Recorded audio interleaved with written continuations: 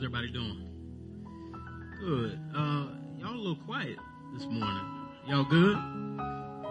Had a rough night last night? Everybody okay? Still no answers. Everybody okay? Good. Thank you. Thank you, Rico. I appreciate the enthusiasm. So real quick, just because y'all are a little sleepy, before I pray, this is going to be the third in a series we did about the image of God.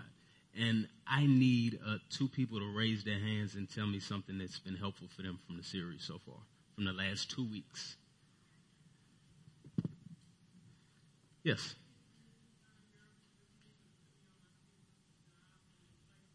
Yeah, good. Excellent. Yeah, thank you. Sure. Yeah. Anybody else? One more person. One more brave soul. Yeah. Oh, I'm sorry. I didn't see. Yeah.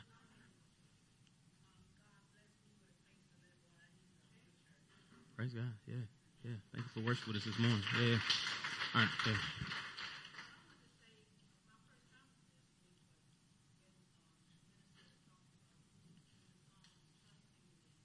Yeah. Yeah. Yeah. Amen. Amen. Amen. Amen. Yeah. Well, thank you. All right. Well, we're going to pray. And then if I ask you about my sermon next week, I hope you have good things to say too. So listen close. All right, let's pray. Father, we come before you in Jesus' name. God, because we need your help. God, your word is good. Father, we're weak. Father, our attention spans are weak. Father, our hearts are hardened. And so, this is going to be fruitful, God, and have any kind of eternal impact, God. We really need your grace. So we pray that you give it to us now. And Father, we pray that you help us to see clearly, a little bit more clearly who you are, God, and how we should respond to you, God. And we ask this in the name of your son, Jesus. Amen. Amen. Well, I've been married for 7 years. My wife is right here. And one thing, oh yeah, there we go. Yeah, y'all woke up. I appreciate that. One of the things that I've noticed about marriage that I realized right away, but becomes more and more clear with each day, is that marriage changes you in good ways and unexpected ways. Marriage changes you. Anybody who's married can tell you that. And I'll tell you one of the ways marriage changed me. When I was single and I lived in a house in Northeast Philly with a roommate named Thomas, we didn't have a lot of furniture, but we had a TV. And when a lot of meals cooked in that house. But me and Thomas, when I was and I was single, and then even when he moved out, my TV would always be just kind of on ESPN all the time. So if the TV's on, it's usually going to be ESPN. And the Sports Center, they keep playing the same one, but you might watch it twice just cause you want to see the highlights again. And I felt good about that. I would watch TV, and anytime if I was watching a movie or something or a TV show, it was something real gangster, explosions and guns going off, okay? And then I got married. And I started listening to John Mayer and watching HGTV. Because I met my wife, and marriage changes you. And on HGTV, which I actually still like and am unashamed to admit, they have different kinds of shows. So they have one kind of show that's like House Hunters, where people look for a house to buy, a brand new house, and they look at a couple options, and then they choose the one they like the best. And I'm doing air quotes because I figured out it was fake, and I hate the show now because it ruined it for me. They're acting, okay, but they'll go into these other houses and they'll just pick them apart. They'll be like, oh, this house is beautiful, perfectly made, but I don't like that blue paint right there, so I could never do this house. And they pick these houses apart until they finally find the perfect house, usually the third one that they see. And when they go in this house, it's like it's everything that they ever dreamed of. It's perfect. It's everything that they needed. And that's one kind of old beat up houses that are in awful shape, that nobody wants anymore, that look terrible, right? But they find something in them that they like. So if you ever watch Fixer Upper, they'll have like these little catchy names for them, and there'll be some, they call it character. Usually that means old, real old. There's character, and they'll just find something in it that they really, really like. And because they see something in it, they decide, you know what? Instead of buying a new house, I would rather buy this house where I can really, bring out its potential. And so they'll renovate it. And not only do they fix the stuff that just doesn't look good, but they want to make sure it's structurally sound and electrical is good and everything is good because they want to make this house excellent. At the end of the show, the house looks brand new. People shed tears as they walk through their home. And I wonder if that's fake too.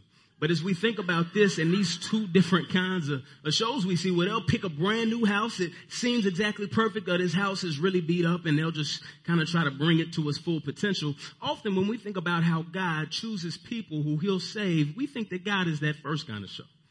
Like God is going around looking for people, picking them apart, seeing their issues, and deciding that he really wants to just find that perfect person that's move-in ready. Like I can enter their hearts right now. They're move-in ready. They don't have any issues. They're broken.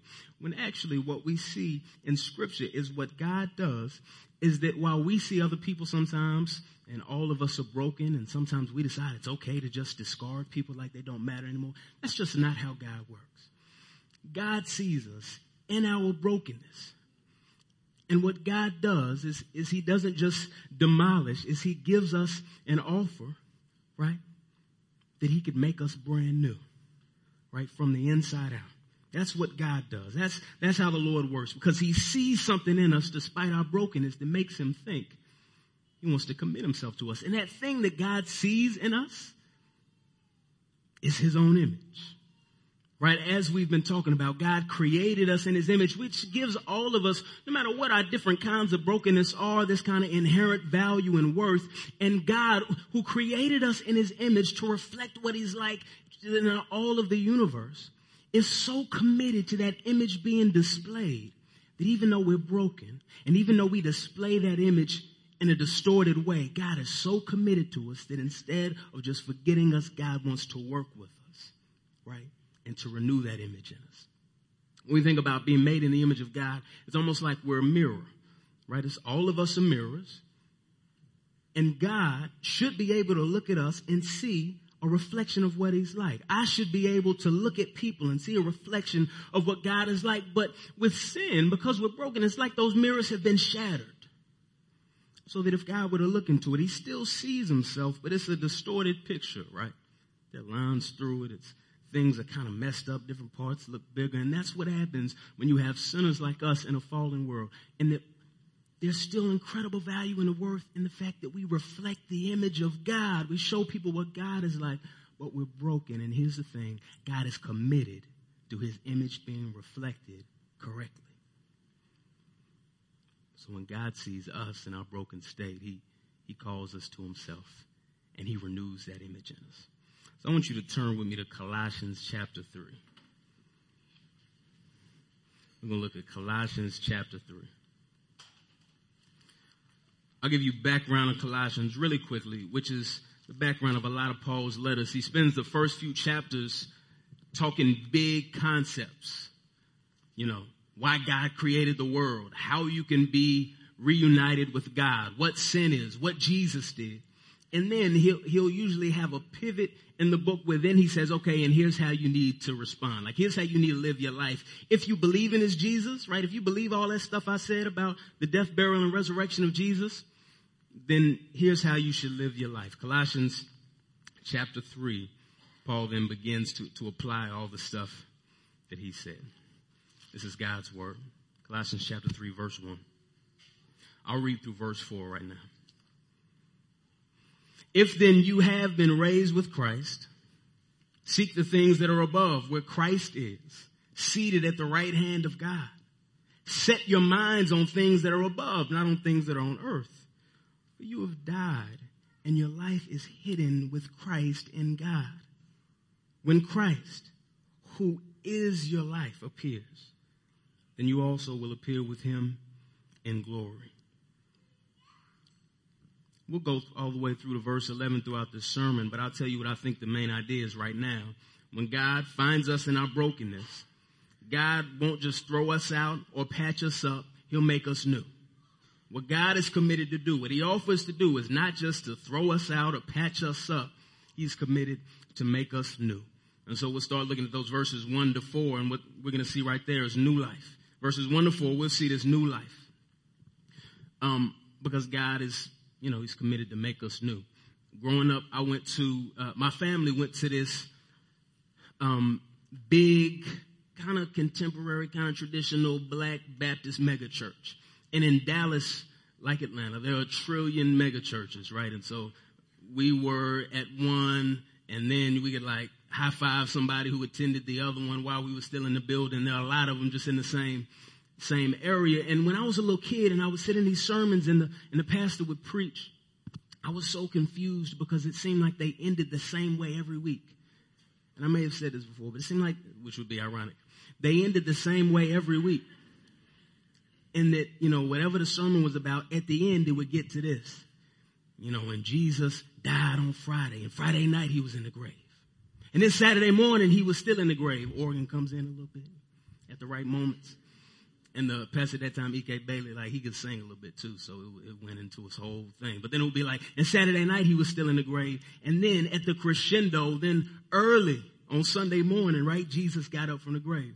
And so I'll be like, man, that was really powerful the first time I heard it. Why every week? I was like, are y'all running out of material? Why every week do we end the exact same way? And what I didn't understand as a little kid who didn't understand what the good news of Jesus was about is that they were a lot wiser than me, because when you look in the Bible, Paul talks about the resurrection a lot too. Because there's no way for us to understand how to actually obey Jesus, how to actually live in light of what Christ did, if we don't understand the fact that Jesus got up from the grave. And so when Paul begins to tell us how we should live in light of all that stuff he was talking about, Paul doesn't just say, he just wants us to be better people. He is going to call us to repent of our anger, to repent of our lives. But before he gets to that, he's going to talk about, before he talks about the new way we should walk, he's going to talk about our new life. And he's going to root that in the new life of Jesus, the fact that Jesus got up from the grave. So I'm going to read that first verse again. He says, if then you have been raised with Christ, seek the things that are above, right? So he talks about being raised with Christ. Like we talked about, we're broken in our sin. And the Bible says that we are so broken, our hearts have been so corrupted by sin, that if we were going to be able to please God and be reunited to God, right, and obey him from a pure heart, our hearts were so corrupt, we were born so corrupt the first time, that we had to get a do-over. Like we had to start over.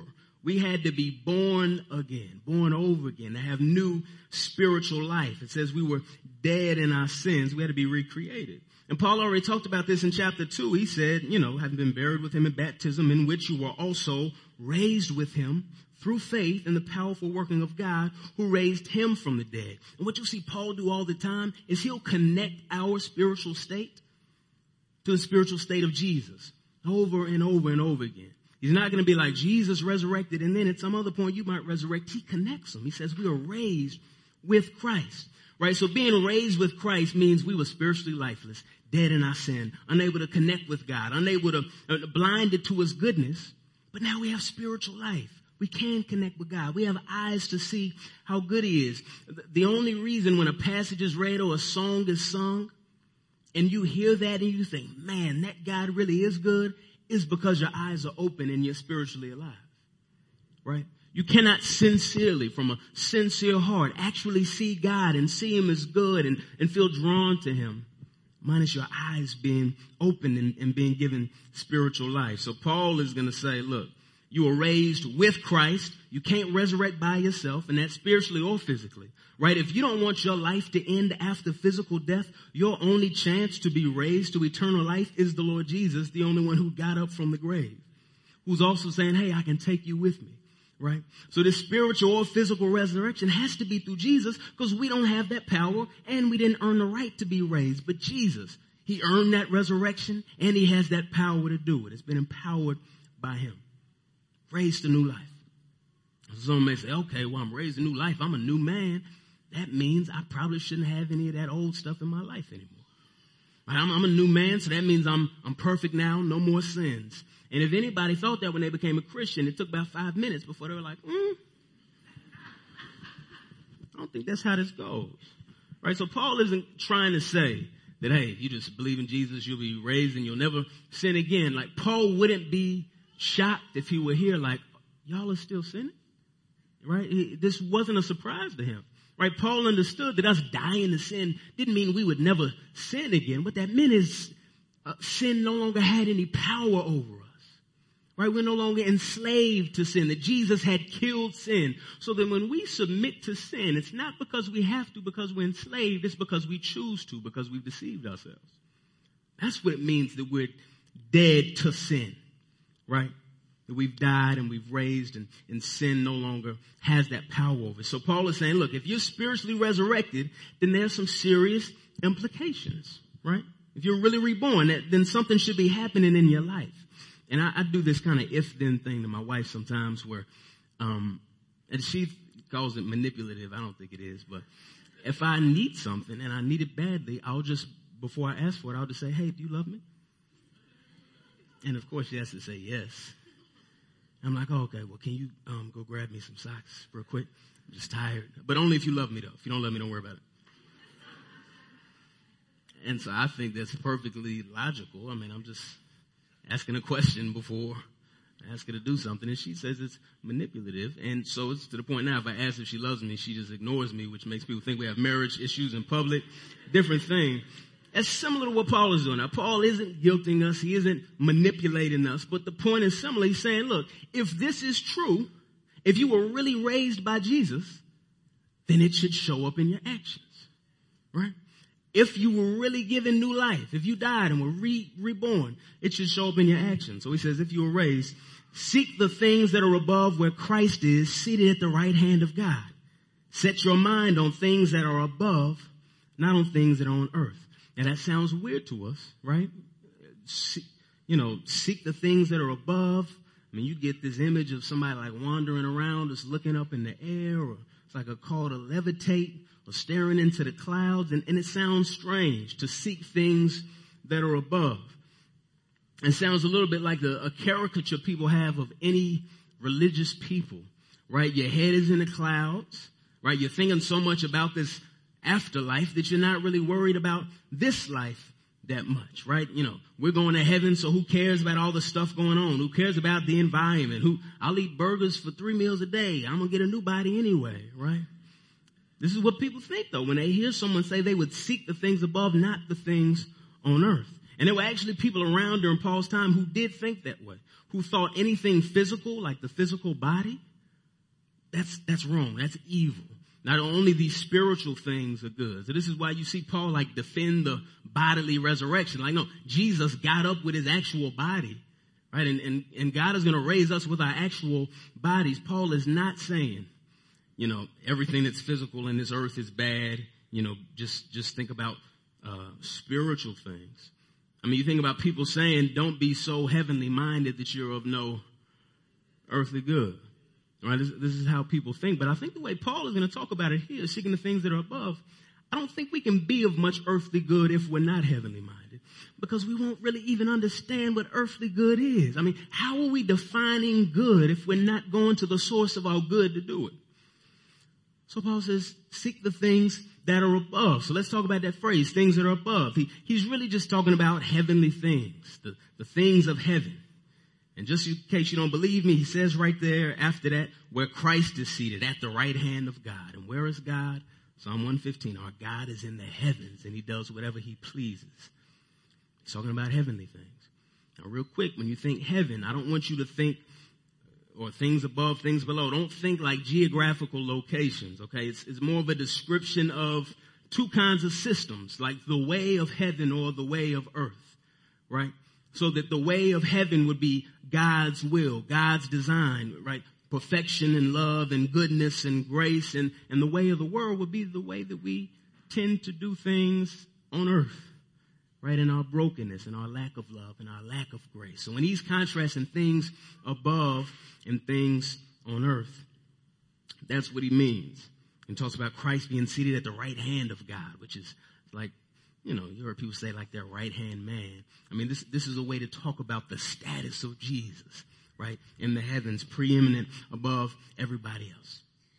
So when we think heaven, though, that doesn't mean anything for a lot of us, because when we think heaven, we think floating around in the clouds somewhere.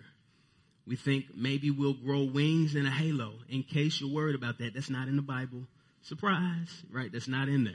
We don't turn into angels. We don't float around in clouds. None of that is in the Bible. The way that we should think of heaven is we should think of heaven as the place or the realm where God is, right? It's God's place. And in God's place, everything is according to God's will. Everything goes God's way. There is no sin. There is no death because this is God's place, right? So that when we if you long for heaven, but you don't long to be with God, you don't understand what heaven is.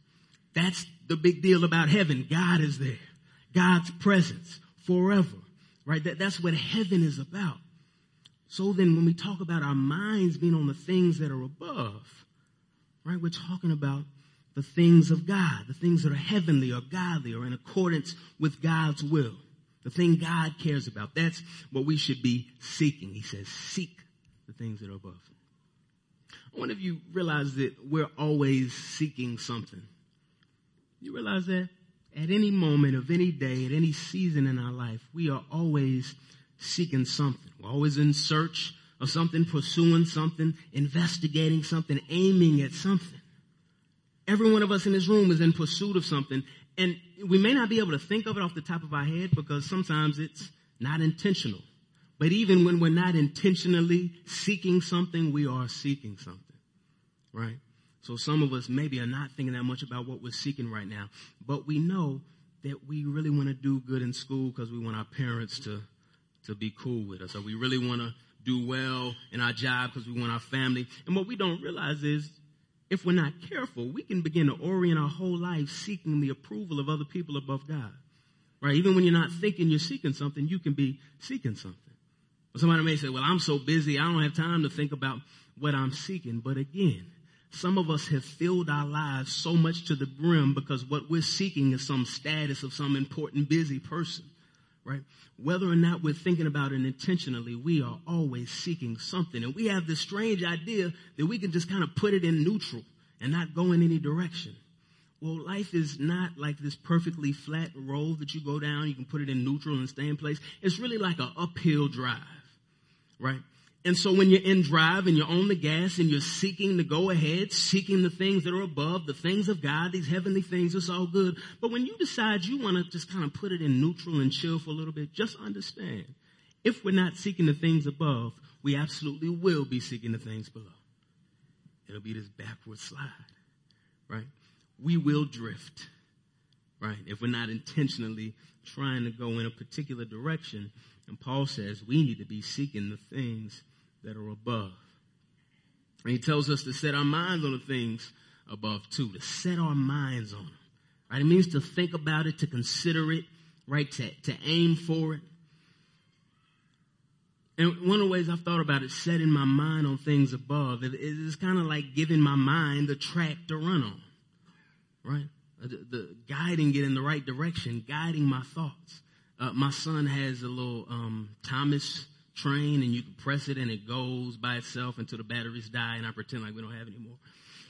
And when it's not on a track, it just goes in aimless directions, falls off on the couch, hits the trash can, and it goes in all places under couches. But when we have this track that somebody gave us and we put it on it, well, it starts to do amazing things. It goes up and down. It goes in all of these circles. It starts to do something because it's being guided. And this is the same thing with our thoughts.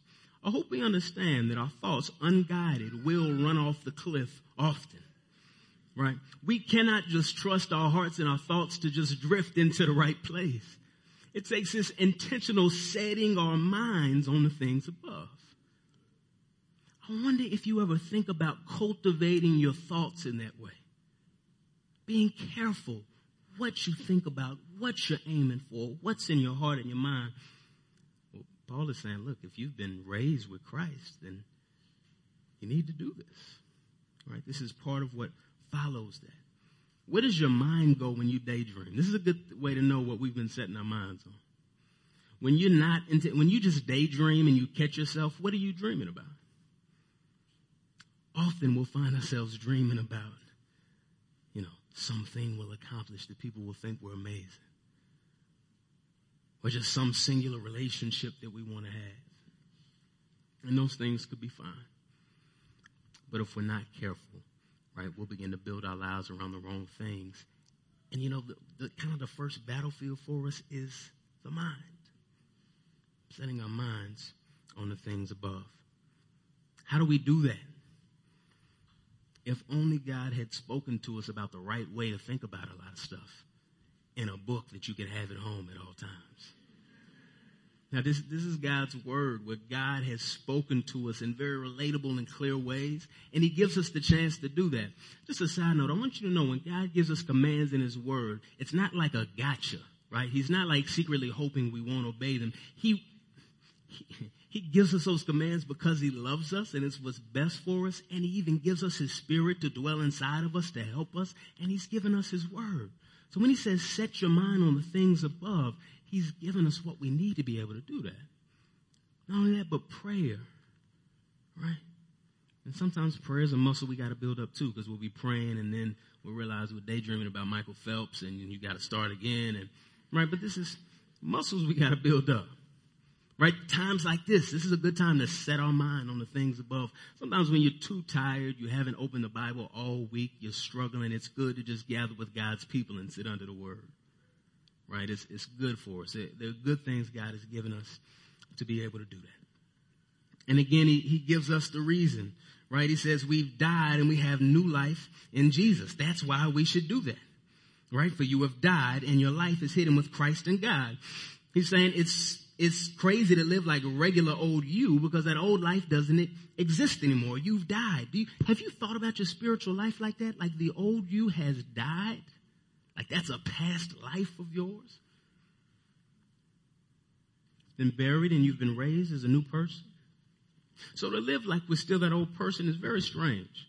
Because now that our lives are hidden in Christ, we have all kinds of new goals and ambitions and sights and things we're setting our minds on. This would be like if Kevin Durant, who just left the Thunder for the Warriors, left the Thunder for the Warriors, who will be dominant for years to come. This would be like if he, once he gets to the Warriors, starts running Oklahoma City Thunder plays. Right? And has their playbook in mind and has their game plan in mind. It's like that. That's a nice thing to do if you were the person you used to be. But you're in a new place. You're on a new squad. You have new goals. You have new ambitions. You have new personnel. You're in a new situation. And Paul is saying, look, it is foolish to keep living like we're our old selves. Look, if you've been raised with Christ, this is what we've been called to. And of course, our relationship with Jesus is a much bigger shift than switching NBA teams. We're talking about spiritual death to spiritual life. Now, I hope that doesn't sound too depressing to you. Like, man, my life is hidden in Christ. I can't even have none of my own thoughts anymore. What chapter tells me what CDs to listen to? I don't want you to feel like that. It's not like your individuality has been erased, like you can't be you or you don't have a personality. It's just when our lives are hidden in Christ, when Christ, who Jesus is, engulfs all that we are, and it shapes our goals and our ambitions and our thoughts and our emotions and the decisions that we make. It's not that our personality gets erased. It's that now we understand how to live as who we are, right, in the right way. Right? There are gifts that you have and quirks about your personality and ways that you connect with people that we were wasting before we knew Jesus, thrown away because we didn't know how to live. And now our life is hidden in Christ, and how gracious of God, right? Not to throw us out or even just to patch us up, but to make us new. That's good news that God has done that for us. And it should feel liberating, not depressing. And he closes this little part by saying, when Christ, who is your life, the way he's talking about how close we are to Jesus is not like who is your friend or who is your brother or who is your father, who is your life. And your life is hidden in him. He says, when Christ, who is your life, appears, you also will appear with him in glory. Right? So it's interesting that he's trying to help us think about what to do now. He's talked about what's happened in the past. Right? Jesus raised from the grave and you've been raised. That's past tense, So you should seek the things that are above, set your mind on things that are above. And now he's going to the future on the other side of it as a way to convince us. Right? And there's so many times when the present feels disorienting and unsure and you don't know what God is doing. and you don't know what to do because you don't know what he's doing? The amazing thing is if we know Jesus, we may not always know what God is doing, but we know for sure what he's done, and we know for sure what he's going to do. And faith in what Christ has done and what he's going to do, that's the fuel that we need in the unsure present tense. Right? So he's saying when Jesus shows back up and appears, right, you're so tight with Jesus that you're going to appear in glory with him. He's saying, look, you don't know what's going on right now, but I'll tell you what's going to happen. Eternal glory with your Lord Jesus. That's really good. So that's our new life. That's our new life. And if anyone, wants to say, I got a relationship with Jesus, not a religion, no rules. Well, I just want you to know that's not really how the Bible talks about that. Right? Those are not things that are against one another. So we'll talk about that in this next part. New life. It's the longest point. Second one, new walk. A new walk. And the way Paul uses this word walk, he's not talking about a strut. We're not talking about George Jefferson. He means your behavior, the way that you live from day to day. Stop laughing like that, Caress. The way that you live from day to day. That's what he means when he says walk, right? So it goes like this. You were dead. You've been raised. And he's like, okay, so since you're alive in Christ, be that person. He's saying, be who you are. Don't live in light of a lie. Live in light of the truth. You're a different person. It should change how you walk. And if who you are changes, that should change what you do too, right? Now, there's a really clear example of this that I tried to avoid, but it's just too perfect, of someone who seems to not understand what's changed about them. So there's this guy running for president. I don't know if you've heard of him. His name's Donald Trump. Wow, groans. I've never got that response automatically to a person. And all his life, Donald Trump has been this rich guy, right? And he's, been successful. He's had everything that everybody else wants. He's had a lot of money. He's dated models, successful businesses, TV shows, all of this. And so he began to just kind of build a brand on that. I'm rich and I have everything you want, right? And so he was able to be kind of crass and rude and arrogant. It was part of his brand. Like being a jerk to people on TV was part of his brand. And the Trump name began to be associated with just, I'm richer than you and I have the stuff that you want. And every now and then he would say stuff about politics, and it didn't matter if he knew what he was saying because it was like, it's Donald Trump. I mean, it doesn't matter, right? Like we don't know, like it's not that serious. Like maybe he's wrong, you disagree, that's fine, but doesn't have huge implications. And it worked for his brand. But then he began to run for president. And so after he's run for president, people are like, oh, well, he's going to have to switch it up. But he didn't. He just kept saying stuff that was offensive to people. And he announced his candidacy and called a whole people group criminals, to put it nicely. And he just kept doing all of this stuff, called Ted Cruz's wife ugly. I mean, just craziness. And then people are like, oh, but now he got the nomination. He's going to pivot and he's going to get it together now. Last week he joked about assassinating Hillary Clinton and, said the president founded ISIS. He's just saying stuff. And so people keep trying to convince him, hey, you're not who you were a year ago, right? You're not just a business guy. You're now the nominee of a major U.S. political party. And so you have to change the way that you speak. But he's not doing it. This seems to me to be just a clear example, however you feel about him, a clear example of your identity changed, but the stuff you didn't change along with it. And the stuff you were doing maybe fit that old identity, but it doesn't really fit this one. And so this is what Paul is saying about the way that we should live, right? Who we are is different, and who you are has an impact on what you do. This is why sometimes if someone gets out of line, you say, who do you think you are? Right? Right? But it's like, yeah, if you're this person, you could say that, but not you. Who do you think you are? Right? Who we are has something to do with whether or not it's appropriate what we do. And the change, obviously, that happened in us is much deeper than, switching jobs or beginning to run for president. This is what Paul says, verse 5. What we should do. Put to death, therefore, what is earthly in you. Right? If we've really died and been reborn, he says, okay, well, put to death, therefore, what's earthly in you. On account of these, the wrath of God is coming. And these two you once walked when you were living in them, but now you must put them all away. Anger, wrath, malice, slander, and obscene talk from your mouth.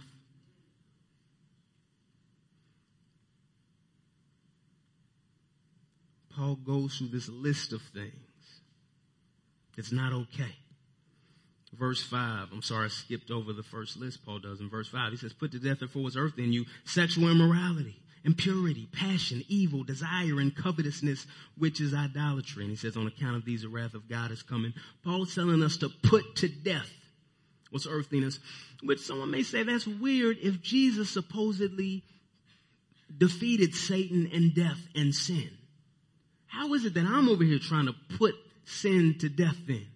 Well, again, what Scripture means when it says Jesus, defeated sin for us, so we're not under sin anymore, right? God has left us imperfect, but, we're freed from it. We're not enslaved to us. But that doesn't mean that we don't have issues. So, sometimes we should think of, instead of thinking of it like regeneration, like you die and you come back as a new person, maybe it's more helpful just to think of it as like you died and still you're just born over again, right? And so you're a baby again.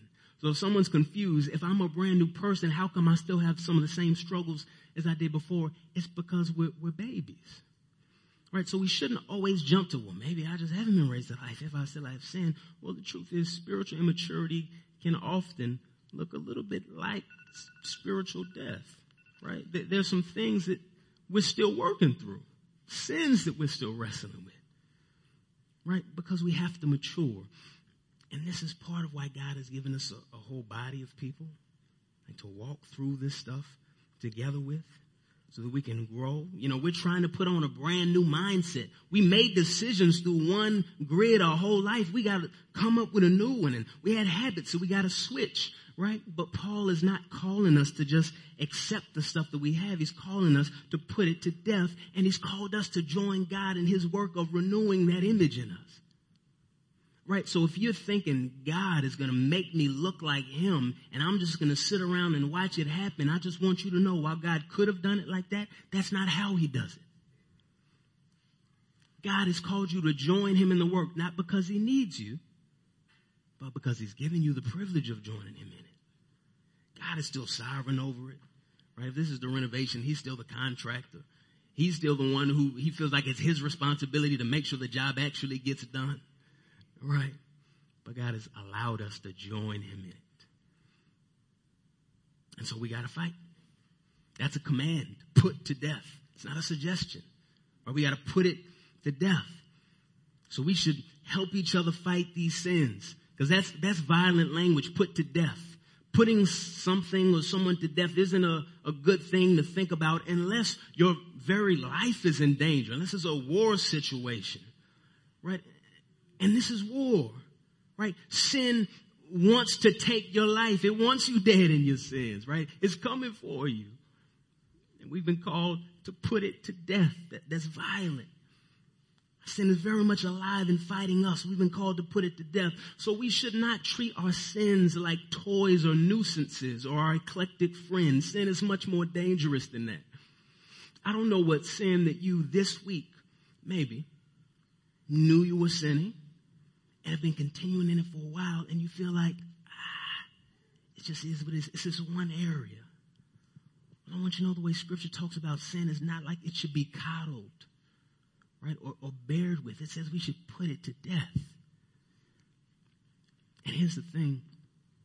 There's some things that we've struggled with for a long time that feel impossible, right? I can think of sins in my life like, man, I've been struggling with this. It's like I say, how am I ever going to grow in this area? And the thing that gives me hope is not my own power, but again, knowing Jesus has already defeated that sin. It actually does have no power over me.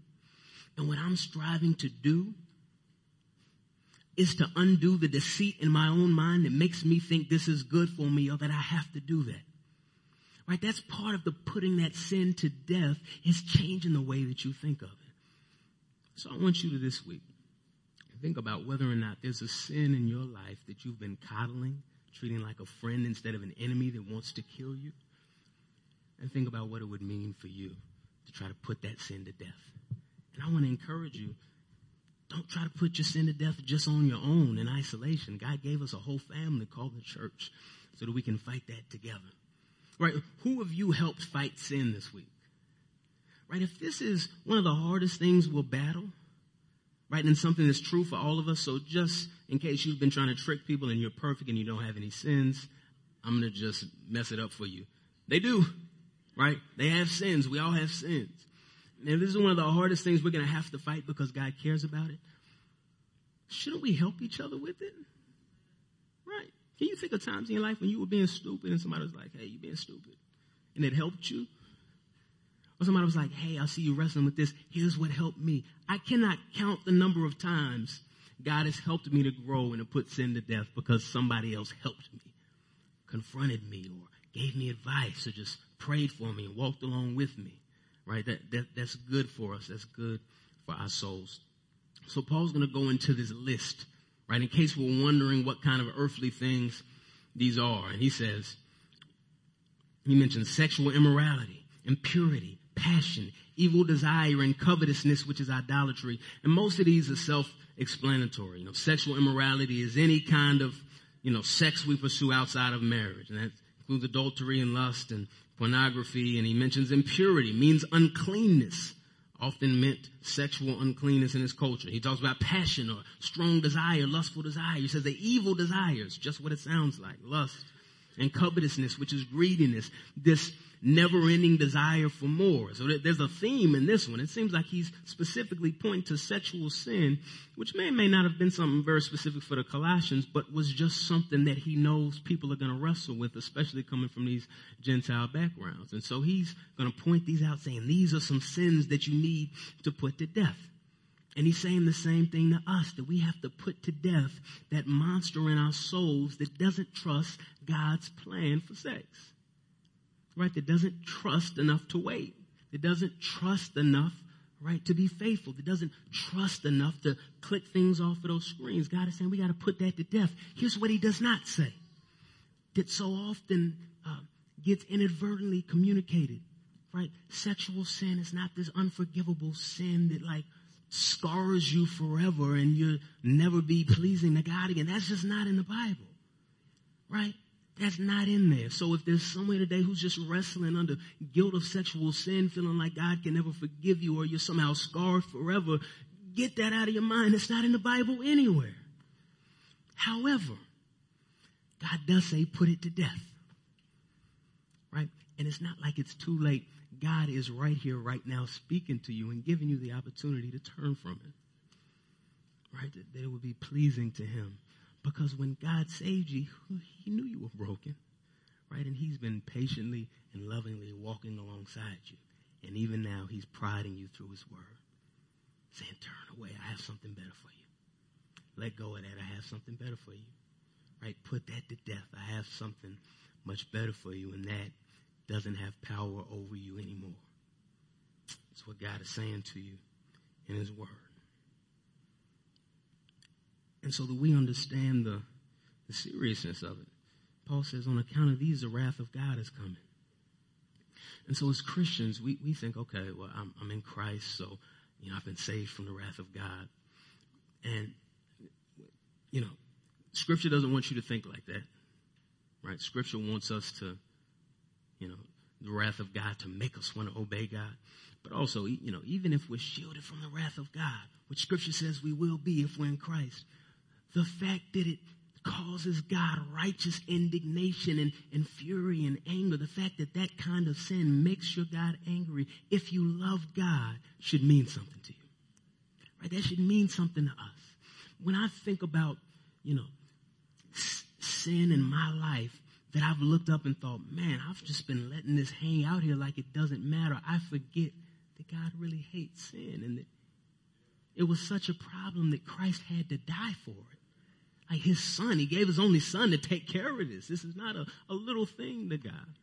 And Paul says that so that we would remember the seriousness of sin. On account of these, the wrath of God is coming. When we think about our relationship with God, we don't want to provoke him to anger. We want to bring him pleasure. We don't want to make him angry. We want to make him happy. Right? We want him to delight in us. he delights in us in Christ. But just like my son can in any moment do something that grieves me or makes me happy, God in the same way as our loving Father is pleased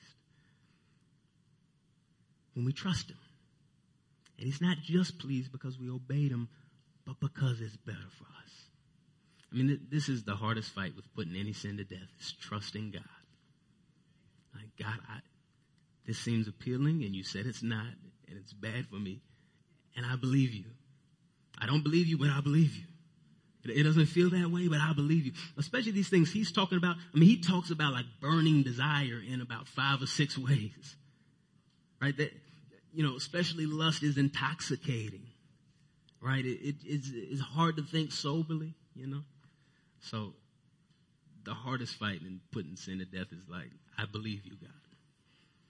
Right? You love me. You've been trustworthy. You've never lied to me. And you're saying it's better for me to trust you. And we got to trust him. And I spent too much time there. Verses 7 and 8. He basically says very similar things.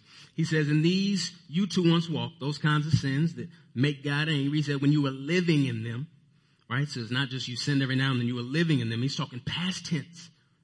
He says, but now, right, now that you've been raised, you must put them all away. Anger, wrath, malice, slander, and obscene talk from your mouth. Do not lie to one another, seeing that you've put off the old self with its practices and have put on the new self, which is being renewed in knowledge after the image of its creator. This second list he goes through, right, this all has to do with, the way we interact with people. Anger, right, we know what that is. Wrath, it's just intense anger. Indignation, malice, wanting evil for somebody. Slander, speaking evil of somebody. And obscene talk, right, saying impure, obscene things about other people. And Paul is saying, hey, Colossians, if you really know Jesus, this shouldn't characterize your interaction with each other.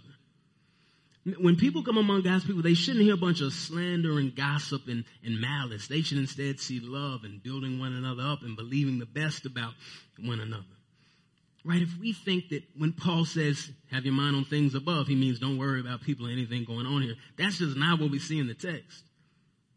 Right? He's saying, look, if you setting your mind on things that are above means don't be a jerk to people. Right? Because you've been made new. And you notice this list here, like some of them are actions, like slander, obscene talk. Some of them are attitudes, malice, anger, wrath. Some of us, when we begin to think about how we can honor God and we examine our lives, we think about actions that are sinful. We never think about our attitudes. You can sin against God and against somebody without moving a muscle. Anger, wrath, malice, these are ways that we sin against somebody. And sometimes it comes from bitterness, so we feel like the victim when we're angry and we want bad for somebody, but we really turn them into the victim, attacking them in our hearts, right? With this hatred instead of love for neighbor. Paul is saying, look, you got to put these things off. And he says, because, again, of what's already happened, right? You put off the old self with its practices, you put on the new self. The word there is like clothing. Right, so it's like if I took off this jacket and I put on Richard's fly vest, right? It's taking one thing off and putting something else on. He's saying the old self, this has already happened when you trusted Jesus. You took that off. This is what it means to be like, God, I want to let go of my sin and trust in Jesus. That's putting off that old self to put on that new self, to trust Jesus and run hard after him. He's saying you already did that. And he says don't lie to each other. Gospel, good news people. You're supposed to be about the truth, not lies. Don't lie to one another about one another. It would be good for us to just think for a moment. Sometimes we like to talk to people about other people and we act like we're venting for our own good. I just got to get this off my chest. Can you believe blah, blah, blah? You know what I'm saying? We're really gossiping and slandering other people. This is something that we don't often think about because it's not like a big list sin like sexual immorality or drunkenness or something like all the bad ones. As if these things don't matter to God, and they do. I mean, it would be good for us to examine our hearts. Again, in this past week, has there been anybody that we've slandered? Anybody that we're holding ill will against in our heart? Paul's saying no, those aren't pet sins. And those may seem like respectable sins, but those need to be put to death just like the others. Because you've already put off your old self. and put on the new. And he says, look, this new self, which is being renewed in knowledge after the image of its creator. There's that image language, right? That image was broken, that broken mirror, and it's being renewed in knowledge. And when he says in knowledge, that word for knowledge doesn't just mean like book knowledge, like you learned a bunch of stuff. Like, I don't know where Philippi is on the map. That's not what he means by knowledge, being renewed in knowledge. It means knowledge of God, knowing God, a relationship with God. Isn't it amazing that the renewal of God's image doesn't just mean we get to reflect him, but it means we get to know him? And that this is what God has been committed to and he's pursued and he sent his son for. I want to say this, if you're here and you don't know Jesus, or you're just not sure if you know Jesus, you don't know what it means to follow Christ. This is all of our kind of issue here is that, we're broken and we do things that God hates. And it's true of all of us. But God loves us so much that he gave Jesus for us. Now, God, the stuff you're wrestling with, God knows about all of that. Everything in your heart, all your insecurities, and he cares. And he's calling you to himself to cast your burdens on him. And the way that happens is what he's saying here is trusting in Jesus. Right? Believing that Jesus paid for our sins on the cross and rose from the grave, that he did defeat sin and death, and it's letting go of that old self and grabbing a hold of the new. Right? And when you see that old self in there fighting against it, trying to put it to death, struggling to run hard after Jesus, it's faith that Christ is who he said he is, and you can know that Jesus now, and you can know your creator. Like, not know about him, like have a relationship with the God who holds the universe together by the word of his power. You can know that God now. And when we get to know him, God begins to renew us, make us more and more like him. And that's really, really good news. It's one of the things God has promised to do. And I want us to, in light of passages like this, be wary of people who say, Christianity is not about rules, it's about relationship. Well, here's the thing, those rules don't create the relationship with God. Those keeping rules is not why God likes you. It's not why God loves you. It's not why you have a relationship with God. But like every relationship, there are boundaries and parameters. If we're going to have this relationship, here's what comes along with it. And there are absolutely rules. We don't like that word, but there are things that God commands us to do. Call it what you want. Right? It's part of the relationship with Jesus. And you cannot have a relationship with somebody and spit in their face and be like, I don't care about what you think. I have a relationship with you. It's not about the rules. It's not how any relationship works, especially not a relationship with the God-man who created the universe. If we think Jesus' standards are just as low as ours, then we just don't understand who God is.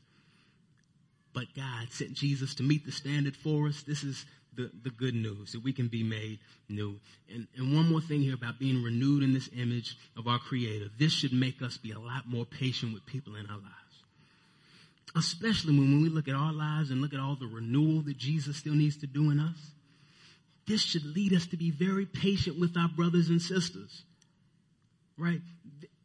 Because we see that this is a long road, it's a journey, and so we want to help each other grow. But may the Lord give us patience. May we not be the kind of church who has no patience for brokenness. If we don't have patience for brokenness, we can't be a church. That's the only kind of people there are to join. It's broken people. Right? This should call us to a kind of patience, the kind of patience that points to the goodness of Jesus. And this last verse, and the last point, new identity. And he just talks about this new identity we have. He says here, meaning in this body, in this church that Christ made, there's not Greek and Jew, circumcised and uncircumcised, barbarian, Scythian, slave free, but Christ is all and in all. When he says here, he means in the body of Christ. And he's saying, Christianity is more than just this set of things you do. It really changes who we are. And so what he's not saying is, you're not Greek anymore. You're not a Jew anymore. He's not saying those details about your life disappear. He's saying here in this body, right? Because we all have had this fundamental identity change that our lives are hidden in Christ. What we have in common is much greater than our differences. right? So we're not going to have like black Christians sit over here and white Christians sit over here and Asian Christians, we haven't been Asian people yet, but when they come, Asian Christians sit over here. Like, we're not going to do that, right? Christ is all and in all, right? We have had the same fundamental identity change. And there's a reason that Scripture brings up these kind of ethnic lines sometimes, because that's always been a very easy way for division to happen. So our prayer is that God would not allow that to happen here, where God has already graciously made us a diverse church, that we would, in that diversity, fight for this kind of unity to think, yeah, it's not like the rest of our identity disappears, but what we have in common in Christ, that fundamental identity change, is much more than what we have different. We may have come from different places, we're about to end up in the same place for all of eternity, right? That's a much longer time than whatever time we spent before. What we have in common is greater than our differences. When Christ finds us broken people, he doesn't throw us out or just try to patch us up a little bit, make us nicer. He makes us new. And that's really good news. And even as Jesus is doing this work in us, like maybe he's doing the structural repairs, but it still looks a mess on the outside, right?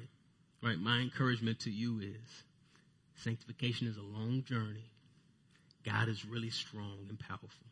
So if you're discouraged this week about your personal growth, focus less on your own weakness. Focus more on the strength of the Lord Jesus, right? And the amazing gifts he's given you to help you to fight. Amen. Let's pray. Father, we come before you in Jesus' name, God, and we thank you so much for what you've done in Christ. And God, we pray you to help us, Father, to live in light of that resurrection. Father, we also pray that, any friends here who don't know Jesus, you'd show them what Christ is like, Father. Help us to be a loving community that looks like Jesus. So as people want to meet him, we're able to show them what he looks like. We ask in Jesus' name. Amen.